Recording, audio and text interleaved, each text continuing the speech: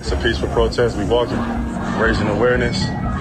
Some of the injustice that we've been seeing is not okay. And as a young person, you gotta listen to our perspective. Our voices need to be heard. People are gonna look back, our kids are gonna look back at this and say, you were a part of that. I got a grandfather that marched next to Dr. King in the 60s, and he was amazing. He would be proud to see us all here. We got to keep pushing forward. Sports are like the reward of a functional society. SiriusXM Sports presents Forward Progress, a weekly open conversation on race and sports in America. Thanks for being with us. Great to have Amin Elhassan, as advertised, back with us this week.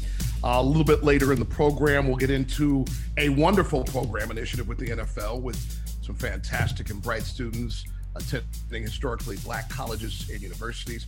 The NFL had to deal with itself and its history and dealing with its retired players and their appropriate health care after their days in the National Football League. But we begin with a story that we teased, Amin, as we tape this on Wednesday, 3 days ago on NBA Insiders, which people, when can they check out that show? Oh, that's SiriusXM channel 86, 10 to 1 Eastern every Sunday. Jax, myself, we have a very well-produced, tight show. You'll enjoy it. You'll learn something. You'll laugh. Franchises are us. That's how we get down on Sunday mornings. That being said, we saw the 2022 NBA Racial and Gender Report Card that was released after we were done on the air on a recording last Wednesday. And as we talk about a lot, we're so proud to be a part of the NBA. This has been an initiative for this league at the highest of levels for a long time, and not just an initiative. I mean, as we talk about all the time, you can look around the league office, team offices, obviously on the sidelines with coaching staffs and medical staffs and PR staff. I am not going into hyperbole mode when I say that the NBA is at the front of the line considerably when it comes to gender and equity hiring in professional sports. Yeah, and I mean, look, I'll take it a step beyond professional sports. You look around corporate America, look at how many Fortune 500 companies have the level of diversity among their highest levels in terms of position within the company, and also from the standpoint of compensation, your most compensated employees. The level of diversity that we have in the NBA is, I would put it up against any company in America right now. There are things that there's always room for improvement, right? Oh, come on. And so we judge against the other leagues, and we judge against where the NBA once was, but the reality is there's still there's still kind of room for growth there. And the thing I always point to, Jax, is let's not get caught up in the high profile, right? Head coaches, presidents of teams. If we can build diversity with it throughout the organization, throughout the organizational chain, up and down, I think that should be a point of emphasis, and it has been, I feel like, for the NBA. The NBA received an A+ for racial hiring practices, a B+ for gender hiring practices, scoring an overall A for their 2022 report card. There was a positive trend for women at both the team and league office levels as well. The NBA league office received its highest percentage of women in professional staff roles in more than a decade at over 43%. Both team vice president and team senior management categories saw increases as well. Almost, reaching 30 and 39% respectively. As you noted, room to grow, but better. So context on the league, right? During the 2021-22 season, 82.4% of the players were people of color, the highest by a wide margin over any other sport. There were milestone hires, by the way, for head coaches and general managers. We talked about this on Sunday. I don't remember, and I didn't go back to check. I'm just going straight off top of the dome of 25 years of covering this league, where the full cycle of hiring of head coaches were all African-American men. I don't feel like I'm walking out on a limb here when I say I don't think that's ever happened before. Yeah. So part of that also is that we've eclipsed the 50% mark in terms of the number of black coaches in the league. 50% of them are black. And again, these are all, I mean, that's even compared to 10 years ago, Jax, right? I'm not talking about the 60s and the 70s. I mean, 10 years ago, we couldn't have imagined these numbers. So it's pretty amazing, pretty incredible. Well, yeah. And then you think about that Darvin Ham and Mike Brown add into this last cycle, respectively. And the report card probably is already off to a good start for the next rotation for the NBA. And also, you know, they mentioned this as well. The number of assistant coaches who are women, correct, has skyrocketed over the last few years. I want to say, was Nancy Lieberman the first female assistant coach in the NBA? Maybe not. Don't quote me on that, but in this rotation, she was one of the first. And now, again, I think if that were just 10 years ago, I'd be on the very, very aggressive side as far as a guess. 10 years ago, in the last decade, now it's a common sight to see women assistant coaches. And that's why when Adam Silver says he believes it's only a matter of time before we get a woman head coach in the NBA, I believe it. I believe it because it's not a thing anymore. I remember when it was a thing, oh, there's a woman there. And now it's not a thing at all. And many of them obviously have come from the WNBA route, former players. But also some coaches have come from the collegiate ranks. And I think everything is heading towards a woman head coach, and we'll make a big deal out of it because it'll be the first in any of the major professional sports in America. But I don't think it'll be a big deal for long. I think it's something that, again, their presence of assistant coaches makes it less of a huge stigma. Because at the end of the day, we're talking about, will the players accept being coached by a woman? And my answer to that is well, they already do. It's already happening, right? The people who I'm least worried about are the players. Because if it's someone who's coming internally, they'll already have seen and been demonstrated. She knows her stuff. She is worthy of this role. The hoopla, if you will, Jax, is going to come from everybody else. Yeah. Everyone who's not on the inside, who's oh my God, a woman head coach. Shifting to the front office, two areas that are of interest are the folks who run the entire operation or the business side, and the general managers. The percentage of people of color among the general managers increased from 40% in 2020-21 to 50%, just like the head coaches last season. Mm-hmm. Yeah, and this is a particular interest to me, the basketball ops side, because as a former basketball ops executive who was Black and who did not play in the NBA, I've got a keen eye towards this particular category, because unfortunately, many times in professional sports and in professional sports media, the quota, if you will, of diversity is fulfilled by former players. We need someone Black, go get a former player, right? If you're white, you can be anything. You can have any background. But if you're Black, I better have a playing card of you somewhere, or a YouTube highlight or something. And so when we look around the league and I see names like Masai Ujiri and Kobe Altman and Troy Weaver, I personally get a kick out of that because I understand how hard it is. It's hard enough to be a GM in this league.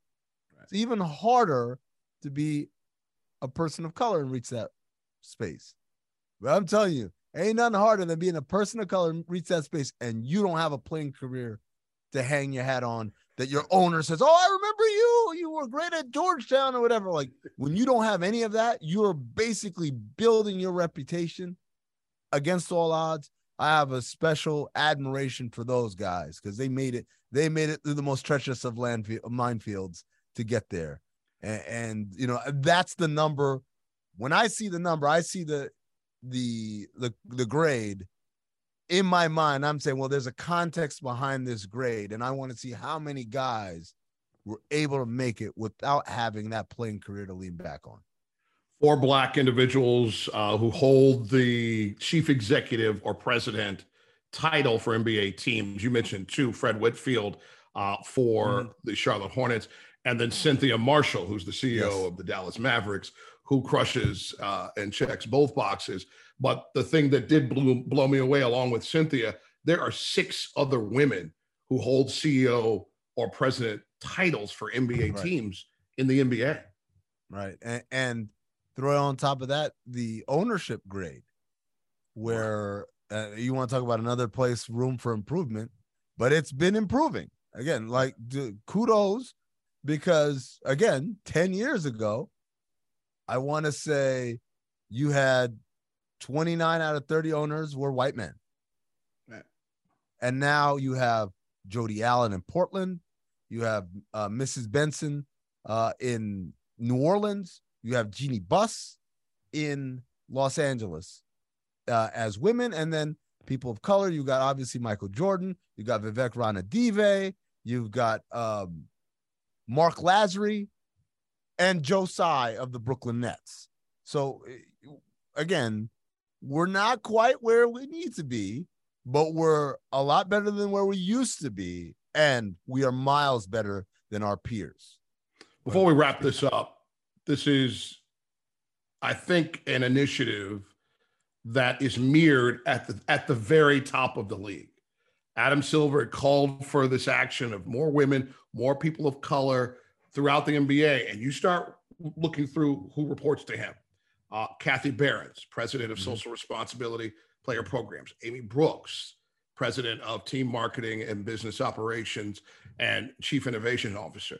A guest of this program, Byron Spurrell, president of NBA League Operations. Sharif Abdur-Rahim, president of the G League. The deputy commissioner, Mark Tatum. Brooklyn's own, as he'll let you know, is all in the mix. And so all of this is reflected in the league office, which then there's no excuse if you're a team that's lagging behind. I mean, heck, Jax, look at our referees. Yeah. You know, our referees are 24%, 23.5% of the referees are women. And that's a 1.1 percentage increase from the year before. For comparison, in 2017, 2018, which is 5 years ago, women represented 1.6% of all NBA refs. In 5 years, we've grown that number from 1.6 to 23.5. As far as people of color, 56.9% of NBA referees were people of color. That represents a 2.5 percentage point increase from the previous report, and it's an all-time high for the NBA. So again, it's one of those things, and I realized this whole time I've been saying we. Jax, I'm sorry. I know this is an inclusive show. You know, this airs on multiple networks at SiriusXM, but at our hearts, I feel like we're basketball guys. We have to own that, right? We're going to take a quick break. When we come back, we were going to dive inside racial bias that has been found in the NFL's concussion deal. It looks like that we have a understanding and a conclusion to this egregious scenario. We'll dive inside that as Forward Progress continues.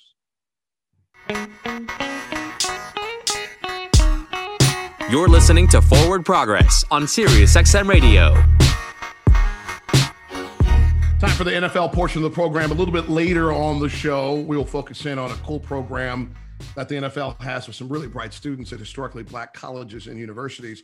But first, Amin, we got news last week that dozens of retired Black NFL players became eligible for payouts from the $1 billion plus concussion settlement after previous rejections signaled that eliminating structural race bias in this 7-year deal is turning the right corner.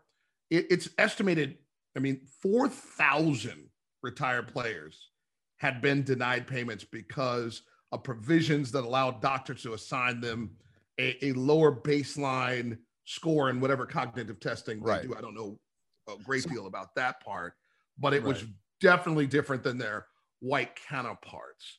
And while things are moving in the right direction, it's just a little over half of the players that were denied that have even reapplied. So really pushing the news of this is incumbent upon the NFL. We take it our responsibility on a show that talks about race in sports as well.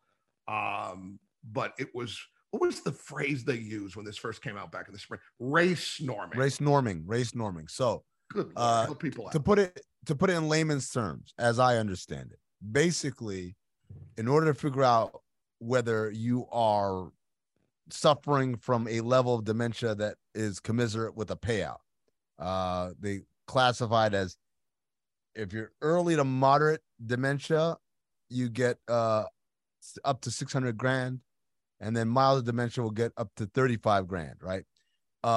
They basically, what they're doing is they're taking your baseline and then seeing how much kind of cognitive ability you've lost compared to that baseline. The problem is, as they were calculating that baseline, they had a factor in there that lowered it if you were Black, right? So basically, to say, oh, he's not suffering from dementia. He's not bright to begin with. He's not that bright to begin with. He didn't lose that much, as opposed to someone with a higher baseline after the cognitive testing, like, wow, you've lost a lot off of where you should be. And so obviously this is a very clear and blatant violation of civil rights, not to mention it's just kind of disgusting, right? It's a level of, I got a quote here from the news story from Ken Jenkins, who is a former running back and petitioned the federal judge overseeing the settlement to make the changes. He said, in 2022, how can you possibly think that another human being comes out the womb with less cognitive ability? It's just impossible to believe that that can be true. It's unspeakable. And I think he put it perfectly. The idea here is that not that someone came out of the womb with lower cognitive ability, is that based on their ethnicity, that's how, like, oh, he's Black, drop that score lower. So, this, again, I don't know how much you applaud someone for righting an awful wrong when that wrong should have never been made to begin with. But I am happy that more of these veterans, of these men, are going to get the help that they need, because this sport took something away from them. There are these gut-wrenching stories that have come out of this, because these guys are suffering, and it's almost like you're fighting against time too. I mean, the story of Marvin Owens, who his lawyer asked the court to go back and review some of these changes, because what happens if that individual has expired? He says he has this lawyer, Jason, I'm sure I'm going to crush his last name, but Lucevich, said he has Black clients who've recently died after being denied benefits. And Mr. Owens was one of them. He played 2 seasons of the 70s, was notified in April he was eligible for retesting. So come back in, we'll roll you back through. But he died last month. Yeah, it's tough. It's tough. There's another story here of James Pruitt, a former wide receiver, played for the Colts and for the Dolphins. His quote was their mantra, there being the NFL and, the people who clear these medical claims. Their mantra is deny, delay until you die. And Pruitt, after his NFL retirement, became a middle school teacher and principal in Palm Beach County, Florida. But in 2010, in his mid-40s, the district asked him to step down. He could no longer perform his duties. Says he doesn't even call on his friends from his playing days, saying, quote, I don't get out and I don't remember a lot of things. I've been told that I repeat things, so I'm kind of embarrassed by the whole situation. Again, this is a man who is 58 years old and had to step down from his job being an educator in his 40s. Jax, I'm in my 40s. The idea that my brain could be so scrambled that at this point I can't do my job anymore, That's terrifying. A- Terrifying. And then Absolutely. for that to happen, and then to have to deal with the indignity of a league entity telling you, nah, you're fine. Nah, it had nothing to do with football. And as he said, deny until you die. And then I'm like, oh, he's off the hook. We're off the hook on that one. It's sad. It's very sad. Let us tip our cap to Dr. Amy Lewis. She's a retired player wife who helped spearhead the race norming changes. Now, the court appointed a player advocacy committee. She's the chair of that particular committee. And she notes what my concerns were a little bit earlier, that there is a process for the estate of deceased men to apply for awards now. But she also, as you'll note in this quote, is still making sure that there's proof in this pudding, saying, quote, we are really hopeful the NFL will do the right thing here and not try and do a workaround so that they deny the families of those players who have died, very often with significant mental deficits from playing this game. It's bone chilling stuff, man, when you think about it, that people can go through this early in their lives, right? I think every one of those men knew what they were signing up for in their playing career. Torn ACLs, broken clavicles, punctured lungs and broken ribs and all, like they all signed up for that. They didn't sign up for a increasingly decreased quality of life due to their brain basically failing in their 50s, in their 40s and 50s, and they damn sure didn't sign up for early death. No. Right. And to go through all that, and for there to be a program in place to compensate, to try to make right that aspect, and for the NFL to still kind of have a, like you said, what the Amy Lewis say, the workaround, right, looking for a loophole to get out of taking care of someone whose post-playing life has been destroyed, in essence, by what happened during the playing. It's shameful. It's sad. And I hope that more people are going to get help as a result of this ruling. I'm pretty sure it was Howie Long, when he was going into the Hall of Fame, he talked about what football had become.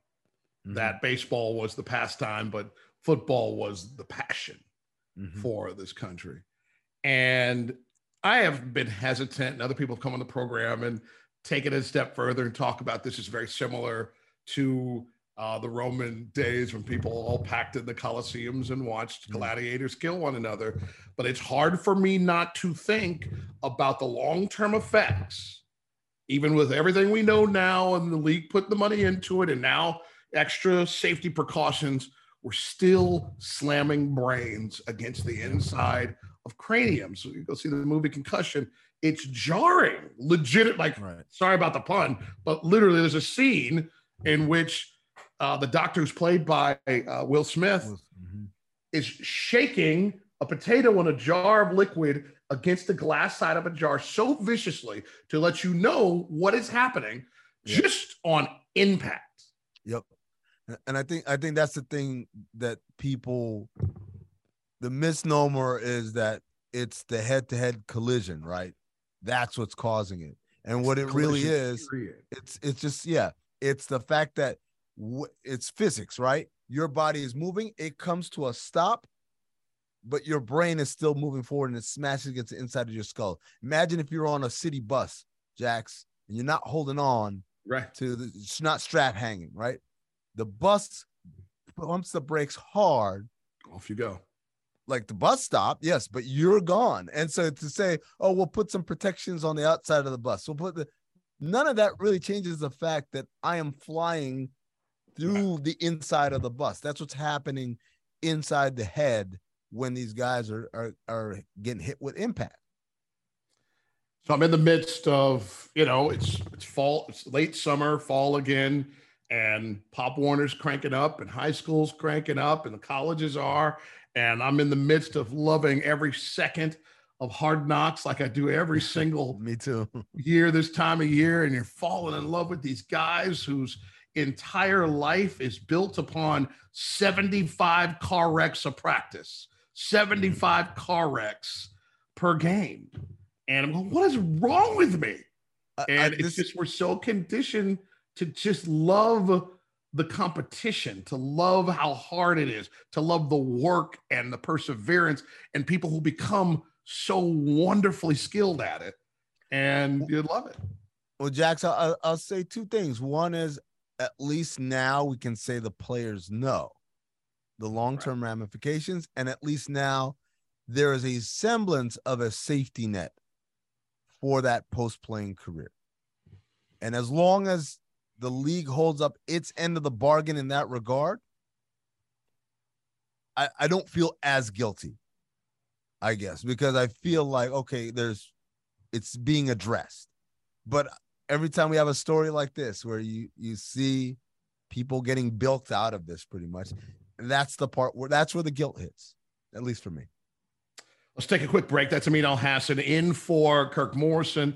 I'm Jason Jackson. When Forward Progress continues, 14 HBCU medical students have been chosen for an NFL diversity initiative. We'll talk all about it when we come back here on Forward Progress. You're listening to SiriusXM Radio. We now return to Forward Progress. I mean, as you well know, I am the son of HBCU graduates. I am the father of an HBCU student, and everything that has come over the last couple of years in attention and resource enhancement and connectivity with HBCUs has been fantastic. Now, for lack of a better term, the summer of George Floyd's death and everything that came right before it and after it pushed a lot of this energy into where can we really impact and uplift the Black community, because there's so many places to turn, and a lot of the leagues, a lot of corporate entities turn to HBCUs. And as someone who tracks particularly Florida A&M, which is a high recognized brand and a place that has received a lot of love and attention in this space, it's been cool to see. And so there's been a new initiative, a new placement in the National Football League. We talked a lot about what the NBA has done in so many different areas, but there will be 14 students from historically Black colleges and universities, medical schools, working for the first time on the staffs of NFL clubs this season. Yeah, Jax, I was shocked to find out from this news story that despite Black people comprising 13% of the population overall, only 7% of medical school students are Black. And you know, growing up, and part of this is obviously the child of immigrants, but you know, for the most part, people were encouraged to be doctor, engineer, lawyer, right? Those are the professions, right? Because like ideas like you'll never be out of work. There's always a need for those things. And you can expand a little bit beyond that, say nursing, and you could say, architect, things that are professional in nature, but require a level of skill and a level of schooling. And so to hear that, man, like doctors aren't in, medical students aren't in, was kind of shocking. And that's what makes this program so great on two levels. On one level, it gives opportunity to these young medical school students to get practical experience with working with an NFL team. They get exposed to positions that probably historically they've been excluded from, but also it's almost like a little bit of a marketing campaign. You do this and you don't know about the other generations coming behind you that are saying, you know what? I want to be a doctor. I see guys on the sidelines on Sundays. I read about this program. I've seen, these people have these experiences. I want to do that. I want to get into that. And so I'm very hopeful for it as a method of kind of marketing so we can get a little bit more enthusiasm towards the profession. The students are coming from 4 HBCU medical schools in the country. They'll be working with 8 teams, the Falcons, the Bengals, the Rams, Chargers, Giants, Niners, Titans, and the Washington Commanders. The schools will be Morehouse School of Medicine, I believe Charles Drew University, as well as Howard, and I feel like I'm missing one. Meharry. There it is. Now, this is a cool joint situation because you have the NFL Physician Society and the Professional Football Athletic Trainer Society, and they get together and they're trying to grow diversity across sports medicine, including the NFL. And here's a cool thing. I think young people, I hope there's some young folks that may be considering this space.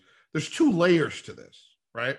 There are team doctors, right, who are actually there to make sure that the players are cleared to play. They're there as the surgeons as well, and medical consultation for whatever rehab that needs to be done.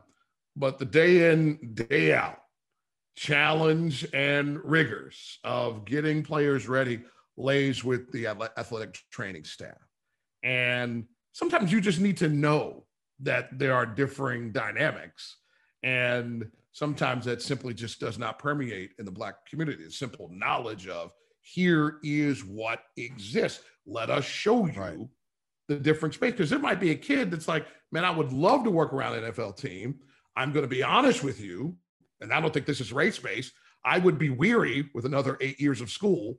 And so is there another path that can get me into this space? Yeah. And listen, you can get a master's degree in athletic training. You can get a PhD in medical training, but you can get to that part of it if you don't have the desire or the burning mental capacity to just keep, because I didn't, to keep grinding through college.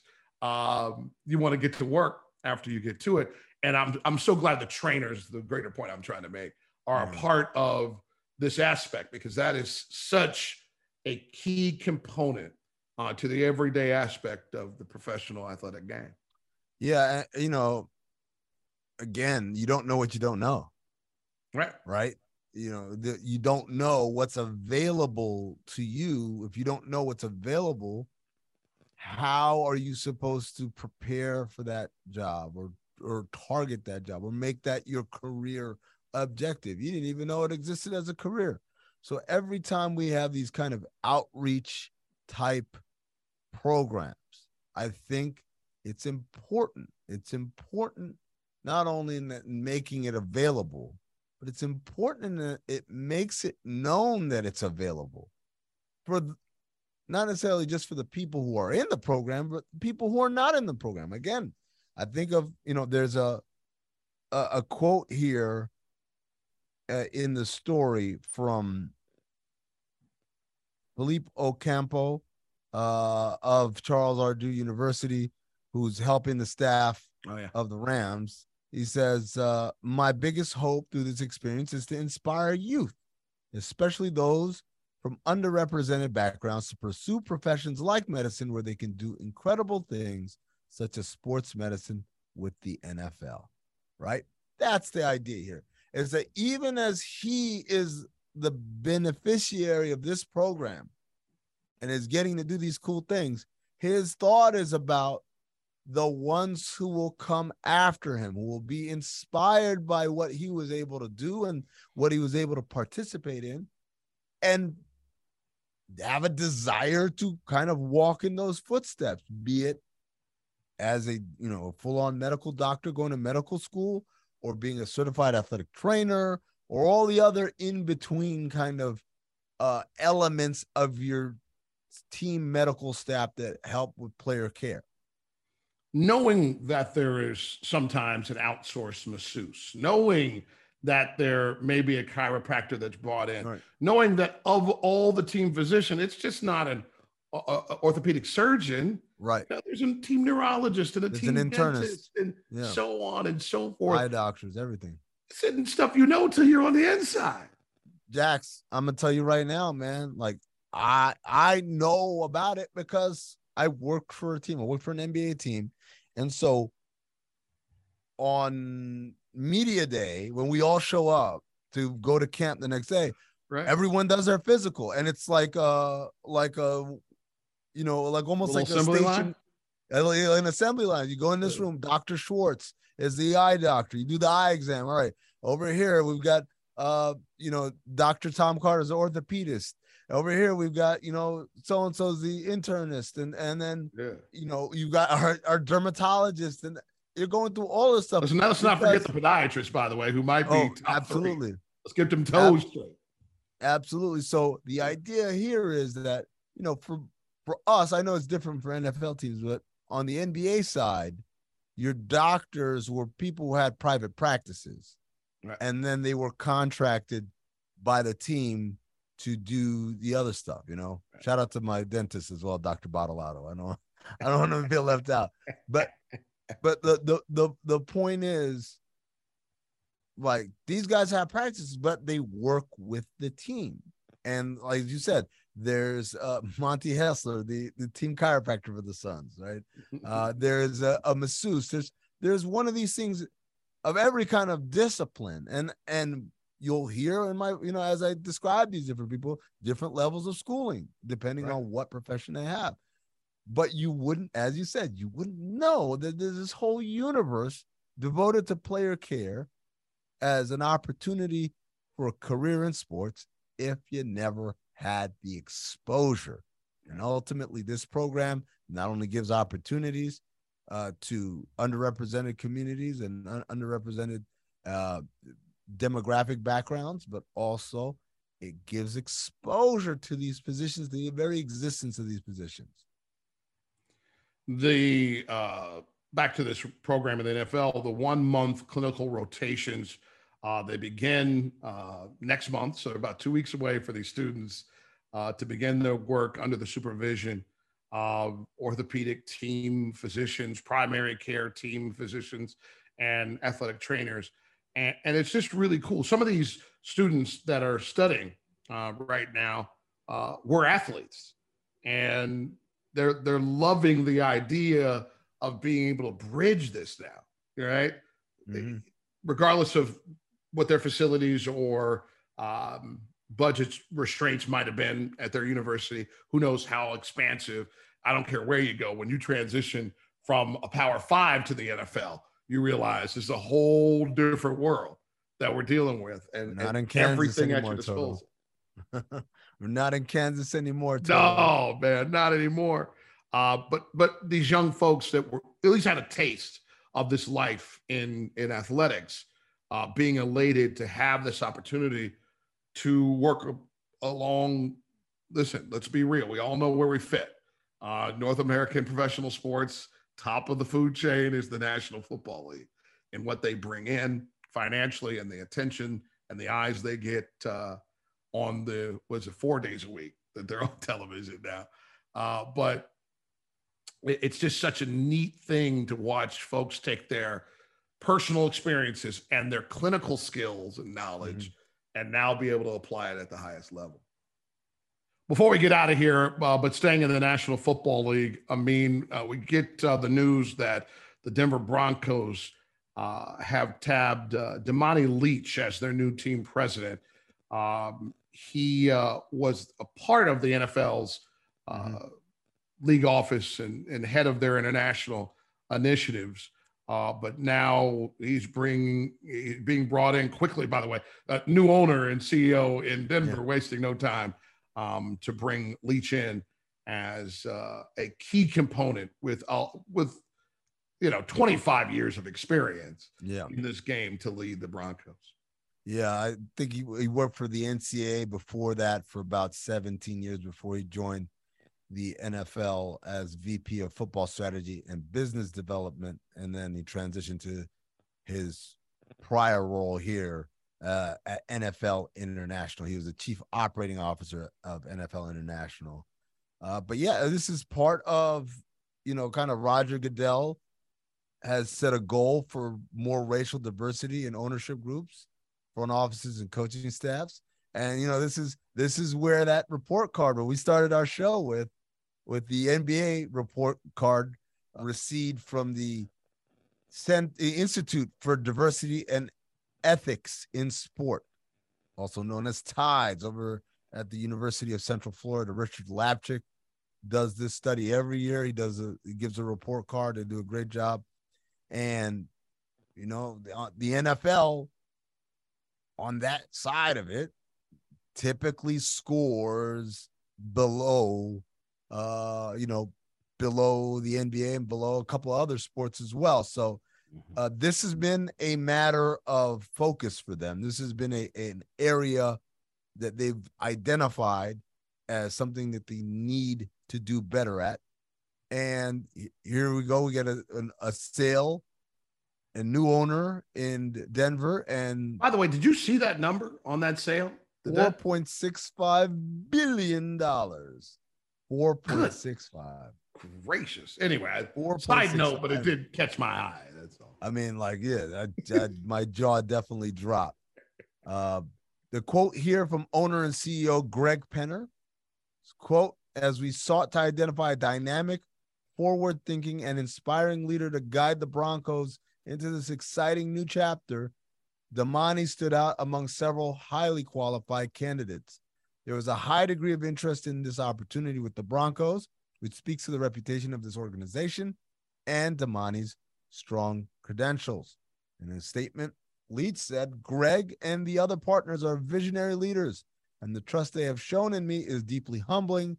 I'm thrilled to support our world-class ownership, leadership team, and staff on this journey to drive innovation and growth throughout every area of the Denver Broncos." Just to clarify, Jax, Damani Leach will be the president, I believe, on the business side. He reports directly to owner and CEO Greg Penner. Meanwhile, George Patton is the general manager. He, too, reports directly to Penner. You mentioned a little bit earlier that Leach spent 17 years at the NCAA in Indianapolis before going to the NFL. He oversaw football strategy and business development there. Mm-hmm. And then since 2019, had this CEO gig with NFL International. But going a little bit deeper into my man's resume, how about three-time first-team All-Ivy League defensive back at Princeton? There it is. Come on, man. Hey, man. You know how hard that is? Yes, I do. Because I visited Princeton with my brainiac, my oldest, who is about to finish his, just started on his second master's. And we were there. I think we're just in central Jersey. And I'm like, hey, man, like, not for nothing. And I know the rankings change all the time, but Princeton's the greatest institution in America. Therefore, I'm saying the world. And let's just go visit. And, you're a track and field athlete. You have great grades. Let's shoot for the stars. Why not? Justin. Yeah. And what was the response from Dad? This place looks like Hogwarts. Now, he was a junior. It was the summer leading to his junior year. So he's freshly out of sophomore. Man, but I'm like, wait a minute, Justin. I mean, come on, man. Like, we're talking about Princeton here. And if they're just interested, can we just send the track coach your info? Because let's be honest, while you have that massive whatever he had, it's not one of those 5.2 extra crazy grade point averages with AP testing. I don't understand that stuff one bit now. Just a good 3.7, good 3.7 GPA, and you're a great track athlete. That combination might be able to pull you in to be a Tiger, like my man. Yeah, life changing. That was what Uncle Phil wanted Carlton to go to Princeton. He would be a Princeton man like him. But it is. I mean, you think about, as we talk about Damani Leach, the new president of the Denver Broncos. I mean, that's quite the journey when you think about it. He's a 3-time All-American or all 3-time first team All Ivy League. Ivy League, yeah. As a defensive back at Princeton. Goes and works for the NCAA for 17 years, and then returns back to his passion in football at the NFL. And now he's the president of a team that just sold for $4.65 billion, Jason Jackson. I mean, he's got to be head over heels right now. Listen, these are the reason why we grab these stories, and it's the reason for this program. And it's so great to have you here. As we say, each time you come and visit, you were a part of those round tables now. Was it three actual, with 2 summers ago, that led to the invention of Forward Progress, as we felt like across many platforms of SiriusXM Sports that this discussion is okay. There's oftentimes, as you fully know, we get pushback on our shows, on our individual shows, about intertwining politics, race in sports, because people see this as an escape and a respite. But I'm so glad that we have this time and space to talk about it all.